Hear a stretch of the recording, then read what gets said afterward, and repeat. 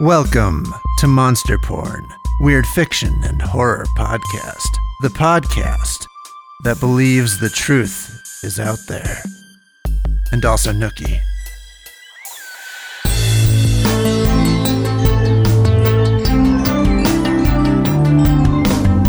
This week's episode is Pastoress, Angel of Death by Brett Norwood. If you haven't already, you can check out the original appearance of Pastoress back in episode 12.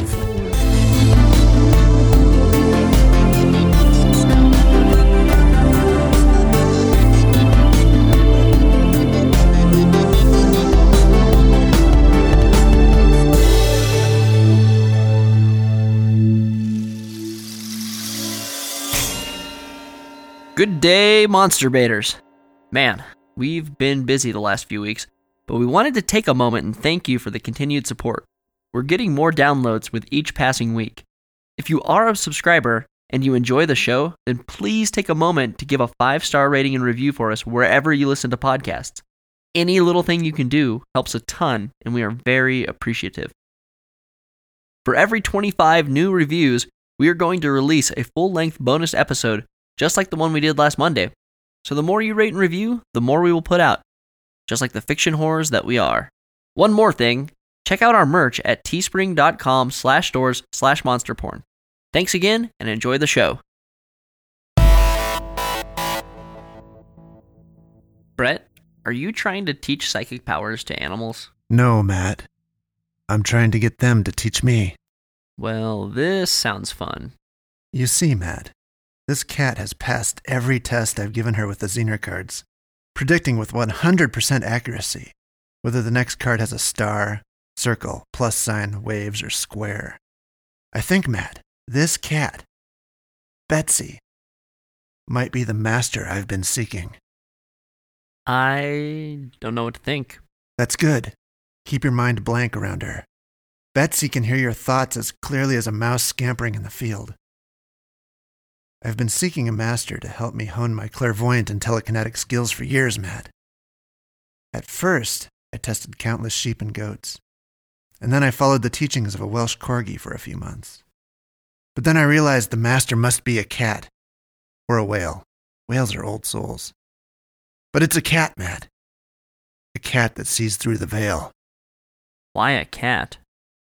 Cats are peripheral creatures, Matt. They stalk the fringes of reality just like they stalk the fringes of the room behind the sofa, always seeking the most remote and desolate corners to pee. So cats are masters of alternative planes because they urinate in them? Yes. So how do you know she can't see the reflection of the cards in the window behind you? Matt, that's silly. She's a cat.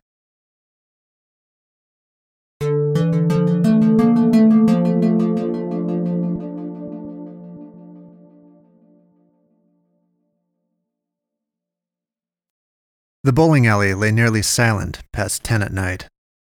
No thunder of the rolling balls, no clatter of the resetting pins, no chatter of teens or teams of retirees at tournament. Quiet now. It smelled of old shoes and stale nachos. The lights illuminated the building fully, as during business hours. The only noise was of a man in the midst of one of the middle lanes, who crawled around like a baby on the polished hardwood, and, at intervals, made a bleating sound not unlike a goat. A small young woman stood over him on the barrier between lanes. The man crooked his neck to look up at her, like a dumb animal. The young woman glared back in silent disdain. She, inexplicably, wore the cassock of a priest. In her right hand was a vintage Walther handgun. "I have told you about the rain," she said, liltingly. She shot him twice in the head, and when he had rolled over onto his back in the lane, once more in the heart. His eyes rolled in his head, his tongue lolled out as his cheek fell against the lane. The pastoress watched calmly, with bored eyes. Then she turned to walk away. As she did, the man's hand found her ankle and held tight. She twisted to observe her quarry, mouth clenched into a thoughtful frown as the man uttered a last mumbling of indistinct consonants. One eye, glistening and still functional, held hers pleadingly. "The weeds are but only for the fire," she said, and she shot him once more, blowing out that remaining eye and spraying blood onto her pant leg. She hustled through the dark parking lot, head down, past the last parked car. For a reason that would not be apparent to any onlooker, the pastoress stopped and stared into the distance, as if she had seen something. "Another has begun to glow," she pronounced. They say that the pastoress comes by night, and if you see the pastoress in the night, despair, for you have wandered far, far beyond salvation's reach.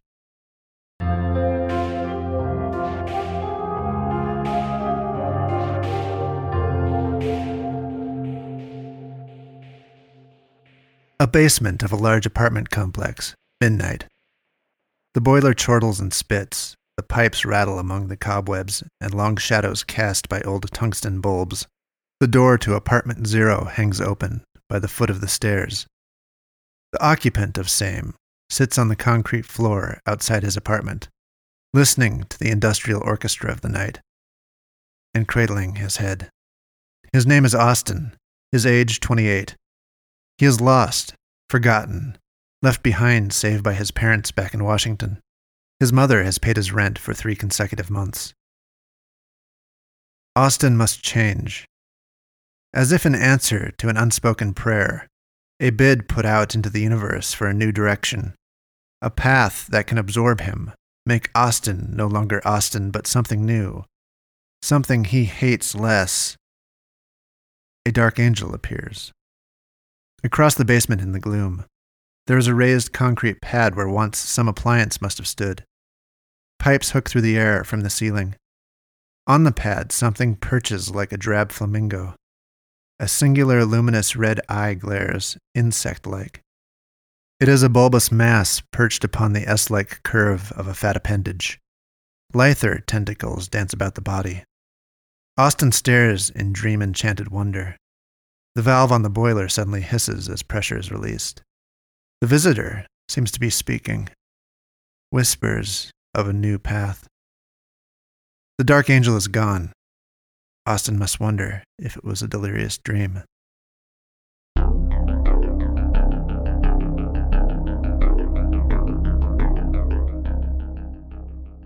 Weeks ebb and flow like the tired tide of a dead planet inside the confines of apartment 0. Nearly sleepless, Austin burns his eyes out by night on a computer screen. The people he's shooting and conversing with between the blasts of gunfire and artillery have become his familiars over preceding weeks. He almost feels he can confide in them. 2 o'clock, Nullifer, screeches a voice in his headset. Roger, Austin acknowledges. Cover, says another. Got you, Kekistani Jihad, Austin yells. Thanks, here we go, Nullifer. Postmoker 7, you in? Another voice crackles into Austin's ear. I'm in position. It's Gamergate Girl 7, whose real name is Emily. Rock and roll, Em, Austin says, a little too urgently. The colored light dances off of Austin's face in the dark.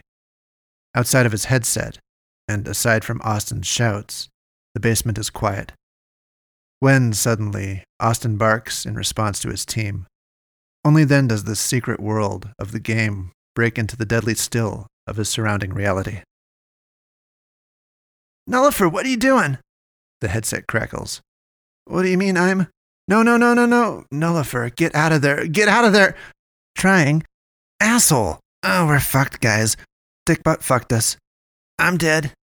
Fuck, I can't save all your asses, Emily says. We're all dead, Smoker. Yep, I'm pretty dead too, Emily says. Good job, team. Oh shit, Austin says. I'm sorry, guys. Having a shitty week, what can I say? Try that again? I'll suck less this time. There is a painful wait for a reply. There's a clear sense that DMs are being passed around, circumventing Austin. To ease the tension, Austin feels compelled to keep talking until somebody should give him a sign that shit is okay. I'm trash, what can I say? But I'm your trash, lucky dogs. He also posts a meme he thought was funny into the group chat, But the group chat is also dead. Austin becomes aware he is trying too hard, grasping at straws, and probably making things worse. His face burns red. Finally, the voice comes through the headset. "You're off the team, Nullifer. We've got another guy who can get us through this campaign." It's over. Silence. Cast out of Eden into silence. Austin becomes aware again how frail is the unreality of the world he has just been in. As he brings his headset off his ears, it is just the colored glow of a small screen fighting against the endless night. Austin slams his fist on the table and winces. Replaying what just happened in his mind feels like digging a knife into himself, but he can't stop himself from rehearsing it over and over. He stumbles to the vanity, pulls the chain on the light, and gazes red-eyed into the mirror. As he listlessly brushes his teeth, all he can think about is this feeling he's had lately, creeping under the surface and peeking tentatively into his conscious monologue here and there, as if testing the waters. This feeling that there is neither reward nor attachment left in life, like he has nothing realistic to look forward to, nothing to hope for, nothing to strive for, and his last connections with other human beings be damned. It is just his parents, and mostly his mother anyway. His eyes want to water, but he spits the toothpaste and clenches his jaw. He hates the red-eyed ghoul he sees in the mirror. When he was a child, he had a vague vision of what life turns into as an adult. This is not like it. Austin falls asleep and dreams, and in his dreams he is not alone, and he is not in this basement, but out exploring a city with a random acquaintance from high school, visiting shops, looking for old comic books. Near waking, he dreams he is fleeing from a killer in an airport, and even that dream he is loath to abandon, because it is something. It is better than the nothing of the waking world. As he flees through the infinite maze of terminals, he has a purpose, he has feelings. Life has excitement and urgency. This is how dreams often were. Good or bad, they were better than waking life, merely for having some missing substance, attachments, desires, thrills, meaning, most of all, meaning. After this, Austin is on another world. It is an unusual dream for him. Rusted mushrooms like sequoias surround and tower over him. A yellow pollen dust drifts in the wind beneath an emerald sky. In the distance, there stands a city of metallic canisters that looks like the cover of a 70s sci-fi novella. When he wakes, he remembers the other dreams first, and fondly, and he hates to leave them behind. He wants to sleep and to dream forever, and stay where people are, and purpose. He only remembers the stranger dream as an afterthought, and he wonders where it has come from. In the mirror this morning, he doesn't look into his own eyes. He can't bear to be alone. Even alone in a crowd is counted as superior, so he makes himself go to the coffee shop, where he sits in a corner and pretends not to watch people. Without staring, he listens to a table of young professionals. Their chatter makes shortly clear that they are a team of graphic designers working on a website design. At another table, a 30-something man in a button-down shirt is on the phone for business. He sports a clean, fresh haircut and all the confidence in the world. On his hand, there is a wedding band. Austin sees a small, dark-haired girl rush in peacoat and boots, startling him to attention, and it makes him feel sick. The world spins. He realizes how cruel the universe is, that such desirable things should exist as this girl, yet be so utterly unattainable. Even if he was so courageous as to cold approach such a beautiful girl, what could he bring to the table? What does he have to offer? He's never succeeded at anything in his life. He has neither income nor aspirations. What he has is shame. What he has is a breathless apology for all that he is. What he has is this worn brown hoodie. What he has is apartment 0. Suddenly, he feels terribly uncomfortable. Like the strangers around him are pressing upon him. He flees. That evening, he gives in to the temptation to send Gamergate Girl 7, Emily, a direct message. He summons his courage and composes a very long message over the course of a half hour. Then he deletes it and writes, simply, "Hey there, I just wanted to say I hope we can still be friends even though I'm out of the team. Maybe we could still play a campaign together sometime. Anyway, that's all. Hope you're well. Bye." He sends it. He immediately wishes he hadn't. There's no immediate reply. An hour later, he gives up watching for the indicator to tell him Gamergate Girl 7 is typing, and sits in the dark on his bed. That night, Austin dreams that he meets a girl. She could be Emily. He doesn't know what Emily looks like, after all. He just knows that they messaged back and forth one night for a long time, and she was really fun. This girl, the dream girl, whoever she is blonde, short, and dressed conservatively in a red sweater and jeans, hair in a ponytail. Her eyes are green, and she smiles at him. He is in a house with her. He doesn't know whose house it is. Maybe it belongs to them. They're in the kitchen. Austin grabs her by the arms. He doesn't want to let go because he knows at some level this is a dream, and he will be forced to wake up. And it is so cruel of a joke of nature to make him fall in love in a dream when all dreams must give way to daylight, and he would never see her again. Austin seizes her and boldly kisses her. The empty coffee cup she has been holding falls from her fingers as she reciprocates, melting into his arms. Austin opens his eyes, and she has changed, wearing black. Her pale hair has a fading purple dye job. Her eyes are sunken and sour and lined in black. When he feels something dig into his ribs, he looks down at himself and sees it is the gun she is holding, as she fires a round through his rib cage, and he feels it breaking the bones and blowing through his back, and he wakes up with a start and vanishing phantom of pain.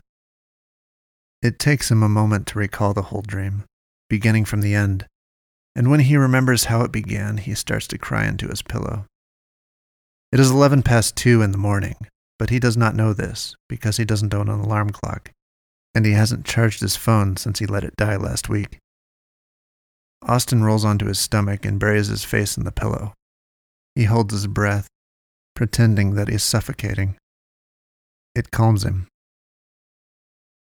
He limps out of bed and wakes up his computer to see that he hasn't gotten a message. Then he walks away and opens the door to the basement. The world is dead, save for the boiler. He stands in the doorway, in his sweatpants, and just stares at the long shadows cast by jaundiced bulbs across pipes and beams and cobwebs. He imagines himself hanging from the rafter. It doesn't scare him anymore.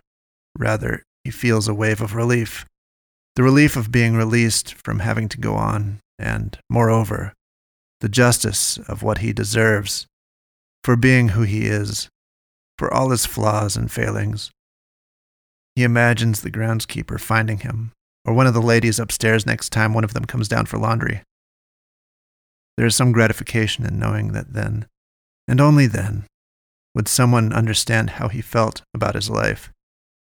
The ultimate confession, the closest confidence, and that shared with a stranger and posthumously. Ah, the irony. As Austin stands outside his door, his attention turns to the high, narrow window at ground level. As if unsurprised to find his former visitor returned, he reaches listlessly to open it. The red eye waits in the window. 3 lobes, covered in segments, stare through the little high rectangle. The eye blooms like a flower and sticks him in his temple with a long, dazzling finger. A word, a name, falls automatically from his lips. Oda Asanash. Somewhere, somewhen, taken in reverie, Austin sees one like a human being, yet not. A great and ancient one, in clothes he's never seen before, surrounded by an edifice unlike any on earth since the days of the old kingdom of Egypt. And he understands the significance of this man who is not a man, a leader, a pharaoh, even a god, tall and purple and veined, a triple chin on his square jaw, deep-set eyes to behold the darkness, a tiara as tall as himself perched over his brow, inlaid with what resembles circuitry, shining gold, tethered by transfer cables to a dark beyond. Oda Asenash, he intones again. He hears a voice boom. I am he who is not. I am the end of suffering for all sentient beings. And suddenly Austin is aware of his surroundings once again. Cold air flies in the open window. Austin closes it. Thoughtlessly, and dead to feeling, Austin wanders through the basement of the complex like a shade. Through the laundry room, past the ancient storage lockers of rotting wood hung on drooping hinges, into the tunnel that connects his building to the next in the complex, which is lit queasy seafoam green by night, and which flickers. At the far end, the next basement is visible as a blackened open doorway, somehow inviting. Before Austin has taken 2 steps into the tunnel, the light flickers, and for the blink of an eye, there is a figure blocking the far door, the girl dressed in black from the dream, the girl who had shot him. When the light stutters another time, the phantom is gone. Austin staggers back to his apartment and shuts the door. Like a zombie, so close to death yet so far removed, he lies as if comatose in bed until dawn, yet never sleeping, only staring. Over and over, he imagines the black-dressed girl shooting him, and it brings him some measure of relief, some sense, even, of justice.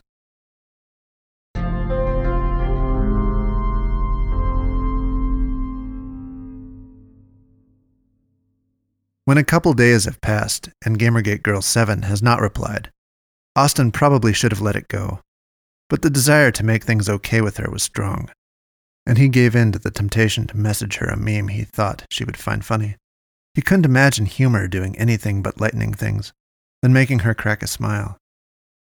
He saw another good one, and he sent it too. What he got back, an hour later, was a curt message that devastated him, that flooded him with shame. It said, I'm going to be honest. You're making me a little uncomfortable. Please, no more DMs.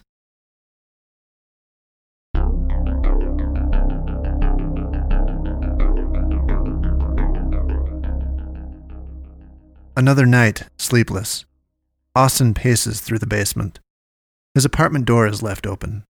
He recognizes why he leaves his door open and wanders the common space by night. Because he feels less alone. Though no one is around, he seeks something, someone. But at night he knows it is, in a sense, safe. He will not actually run into anyone.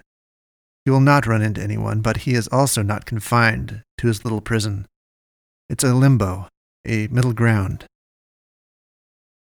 What if someone came down to do laundry in the middle of the night? Someone too busy to do it during the day. What if Austin met someone and they conversed? What if he passed someone in the tunnel between the buildings?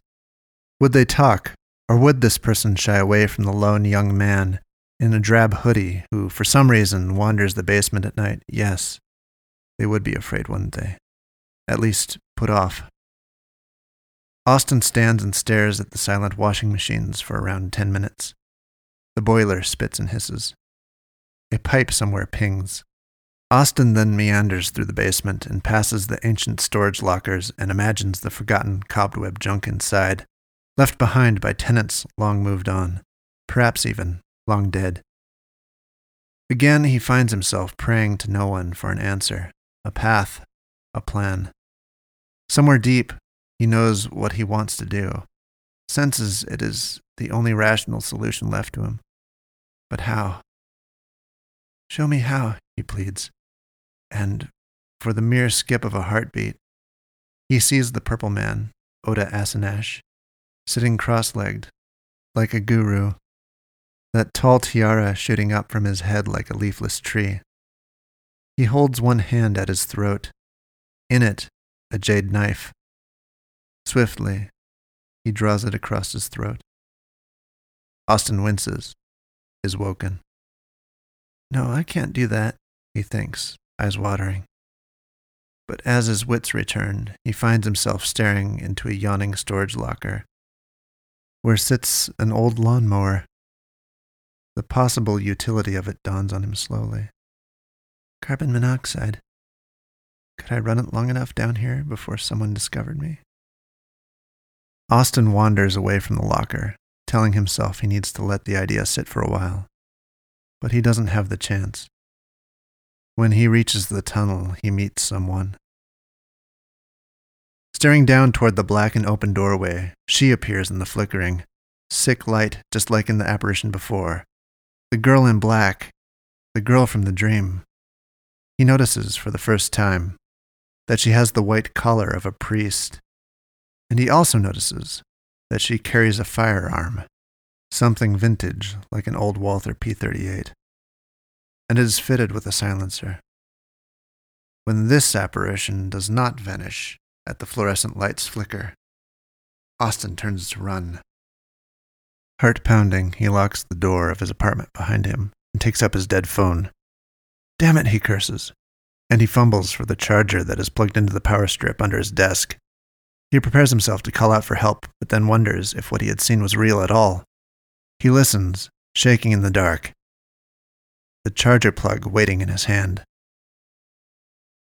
Something strikes the door and he jumps. Surely someone will have heard. His voice croaks dryly, barely managing the word. Help. With another kick, the doorframe fails around the deadbolt and flies open. Surely someone is hearing this. Surely there will be help. The girl's voice creaks. The dawn of this world is coming.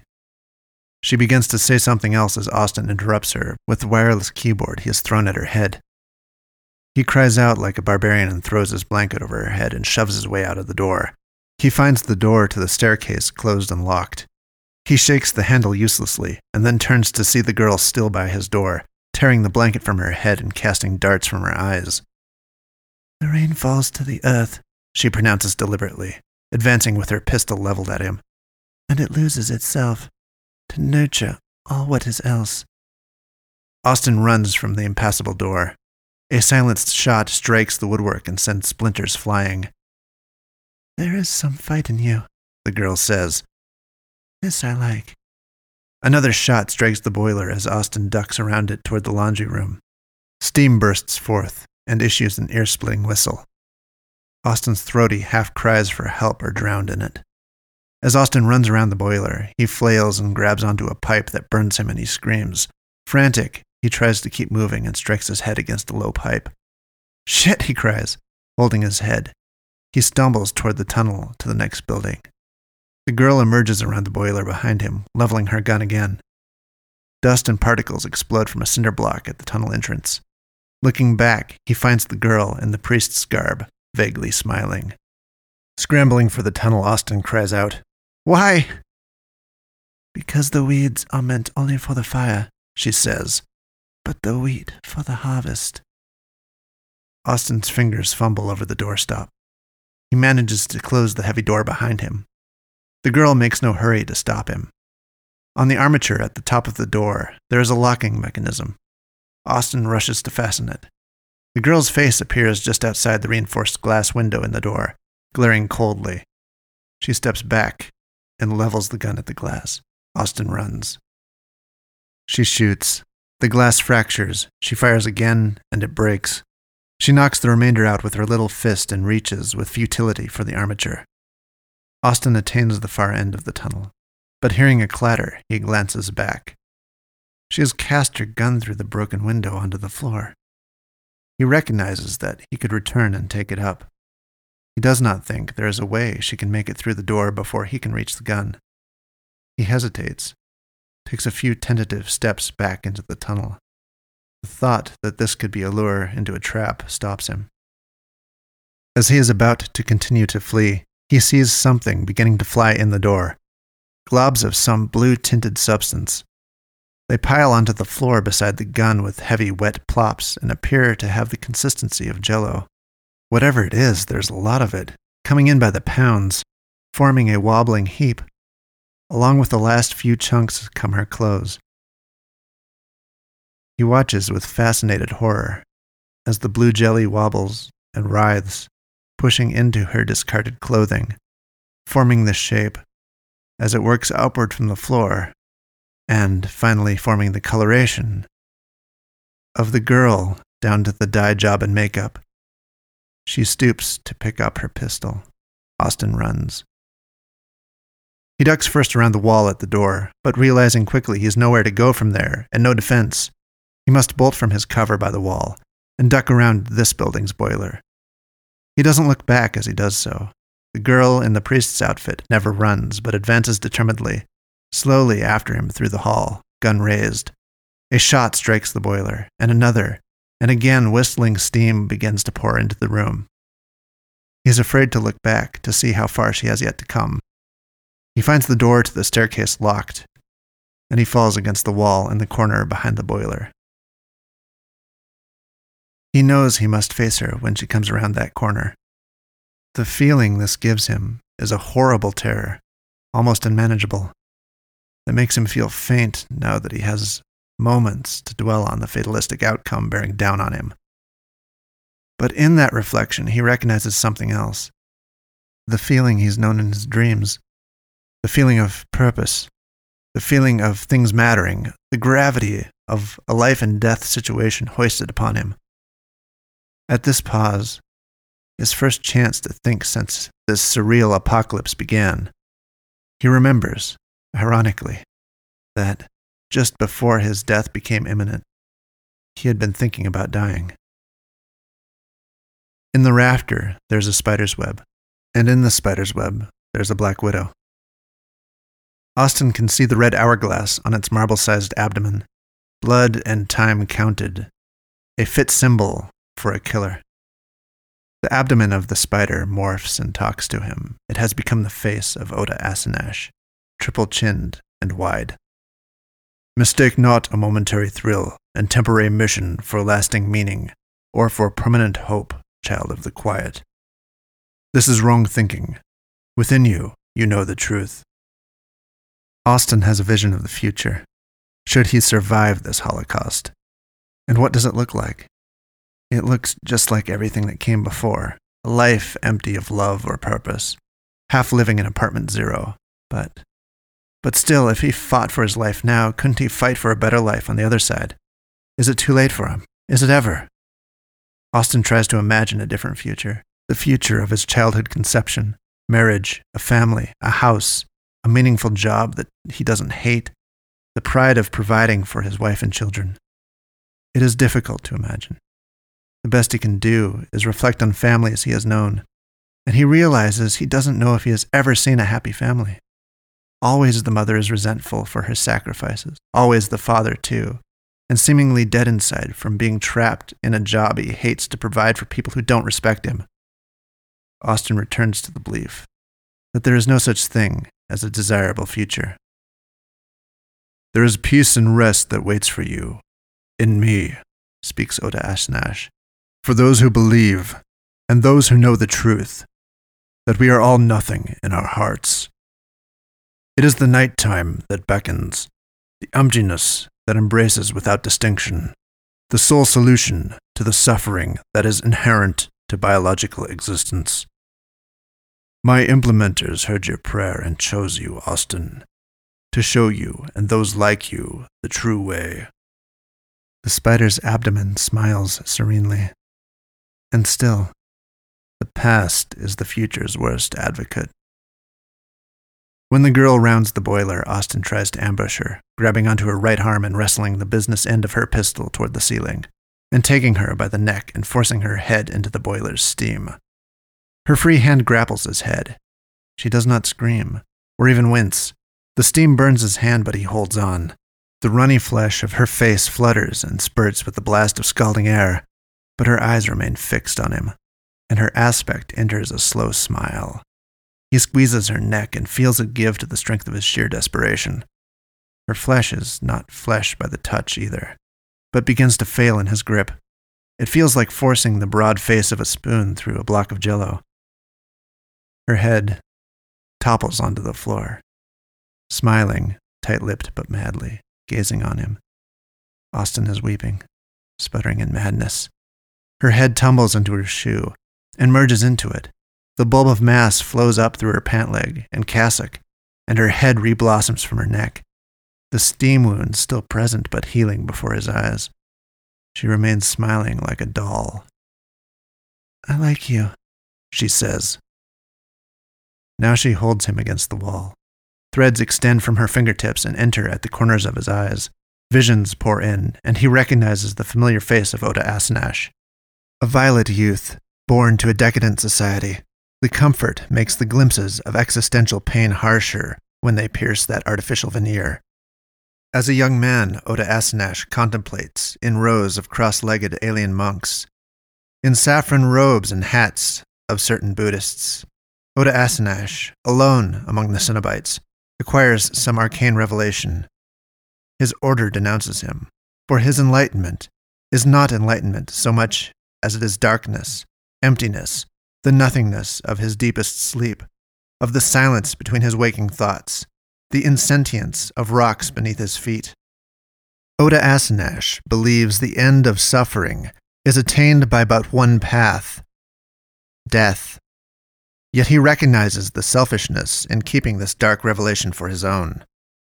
He pledges that he will not himself pass from suffering into dreamless sleep until every sentient being is freed before him.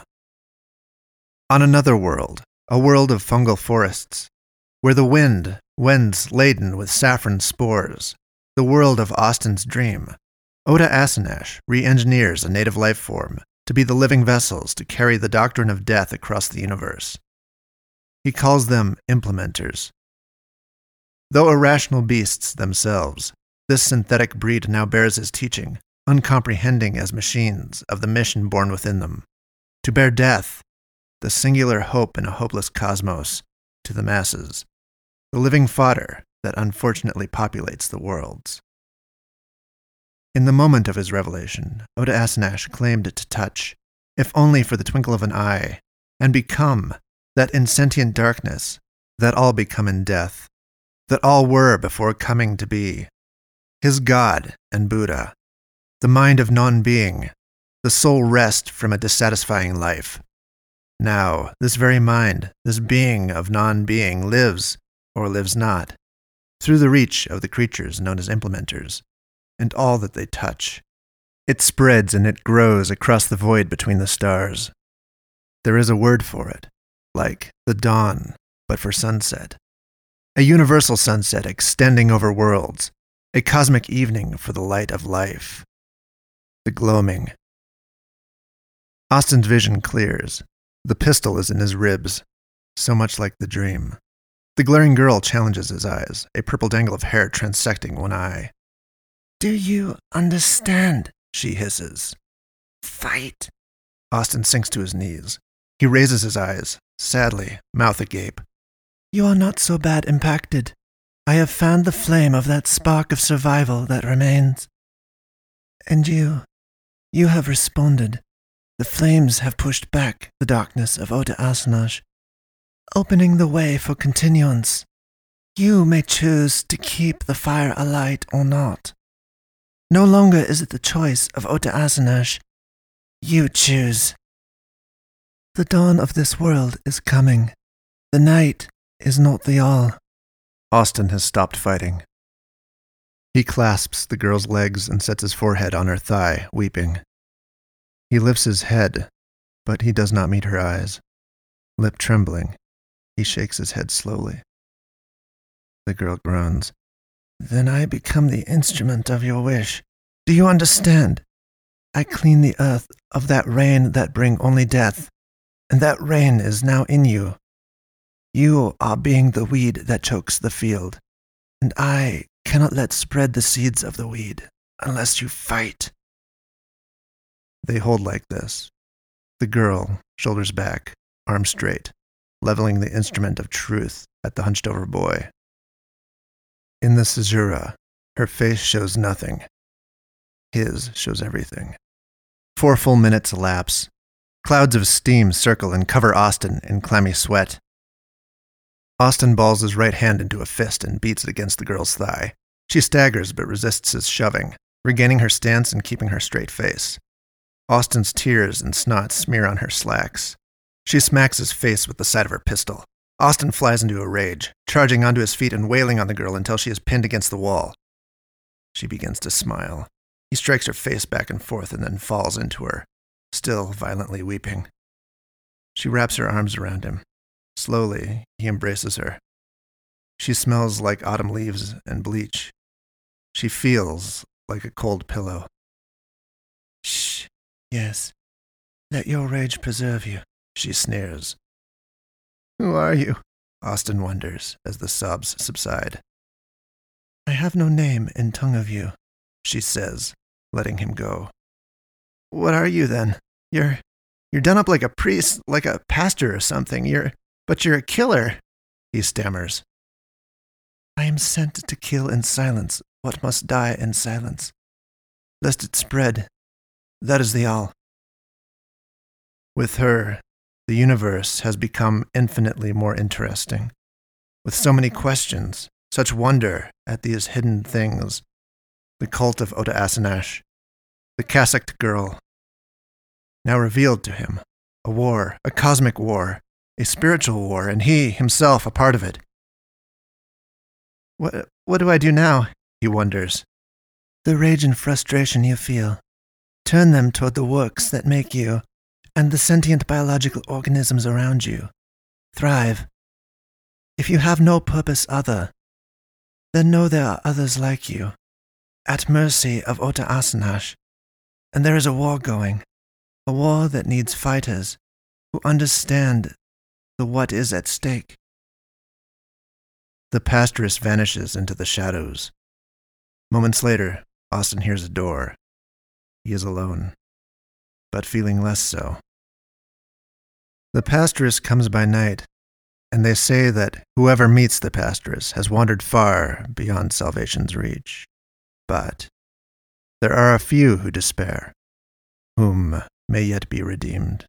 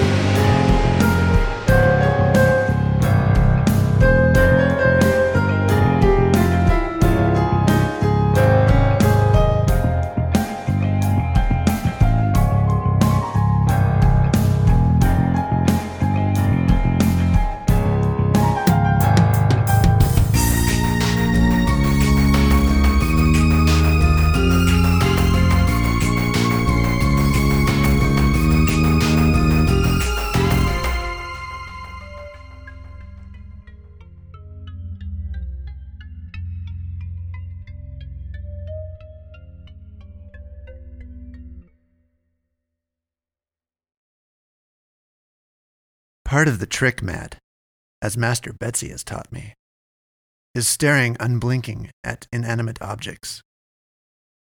Yeah, that fuzzy little mouse toy is definitely inanimate. What exactly are you trying to do? Shush, Matt. Well, if you're so psychic, who should I pick for my DraftKings lineup tonight? Ha, I've wasted $50 in the last 2 years and haven't won a dime. Who's playing? The Heat? Maybe the 76ers? Oh, wait, or should I ask you, little kitty cat? Oh, Matt, you don't want to mock a psychic master. Oh, yeah. Master Betsy. Right up there with Shifu and Yoda. Problem is, every time you dump all of your allotted cash into one player, then some unheard of bench guy goes off for like 50 points. Happened last night. I'd take a beat if I were a betting cat. Oh, that's a good cat voice, Brett. Wait, Brett? Brett, that was you. Does Brett call himself a cat? No, but I often call Brett a pussy. Hey! What in the hell is going on here?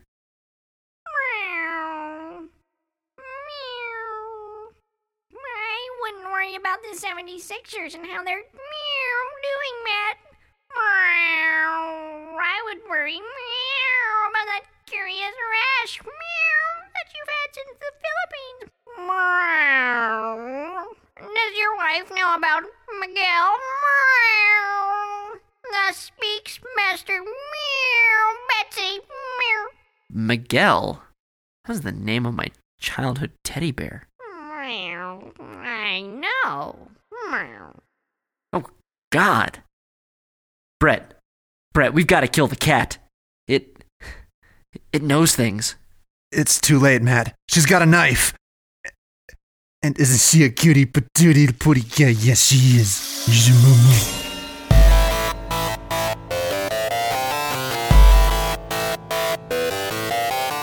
Monster Porn Podcast is a production of Warped Box Media. What if we were living in a cosmic cat box and my life is just a turd? Today's story was Pastoress, Angel of Death by me, Brett Norwood. If God is a cat, then who pets that cat?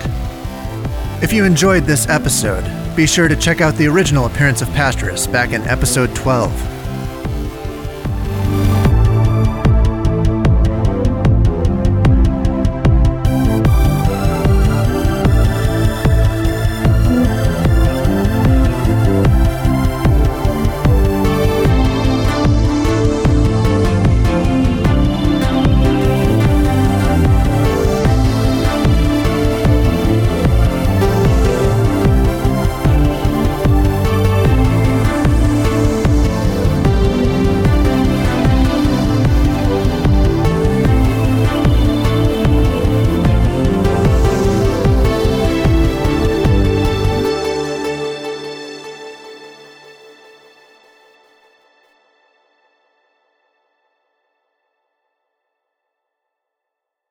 Good day, Monster Baiters. Brett here. If you enjoyed this episode of Monster Porn, first, you own too many cats, cat lady. And second, please review Monster Porn on Apple Podcasts. Jen says, Brett and Matt have done exactly what they said they would do. They touched me in my Twilight Zone just the way I love it. Thanks, Jen. We try to touch the outer limits. Are you a weird writer? Well, good news, Monster Baiter. Monster Porn Podcast is open for story submissions. And we are excited, literally, not sexually, to announce Monster Porn is becoming a paying market for professional scribblers such as yourself. Details to follow on our social media. And support Monster Porn and talented skeleton cartoonist Nick Calavera by checking out his t-shirt design at teespring.com/stores/monsterporn. Well, that's all, folks. Until next time, stay weird and Godspeed, Strange Cowboy.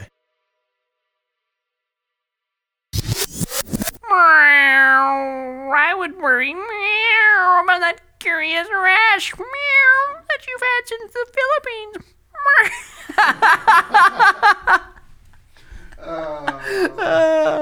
It's like the whole time I'm like, this is just sounding too much like me.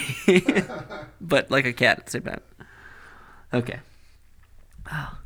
I'd take him beat if I were a betting cat. Snarf. God, that was bad too. Okay. I don't know. We're getting more downloads with every passing something. Let's try that again.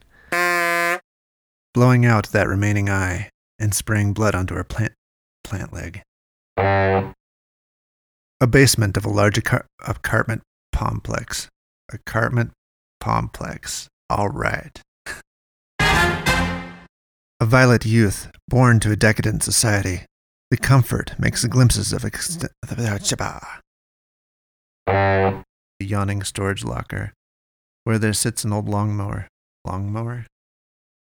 A wide mower.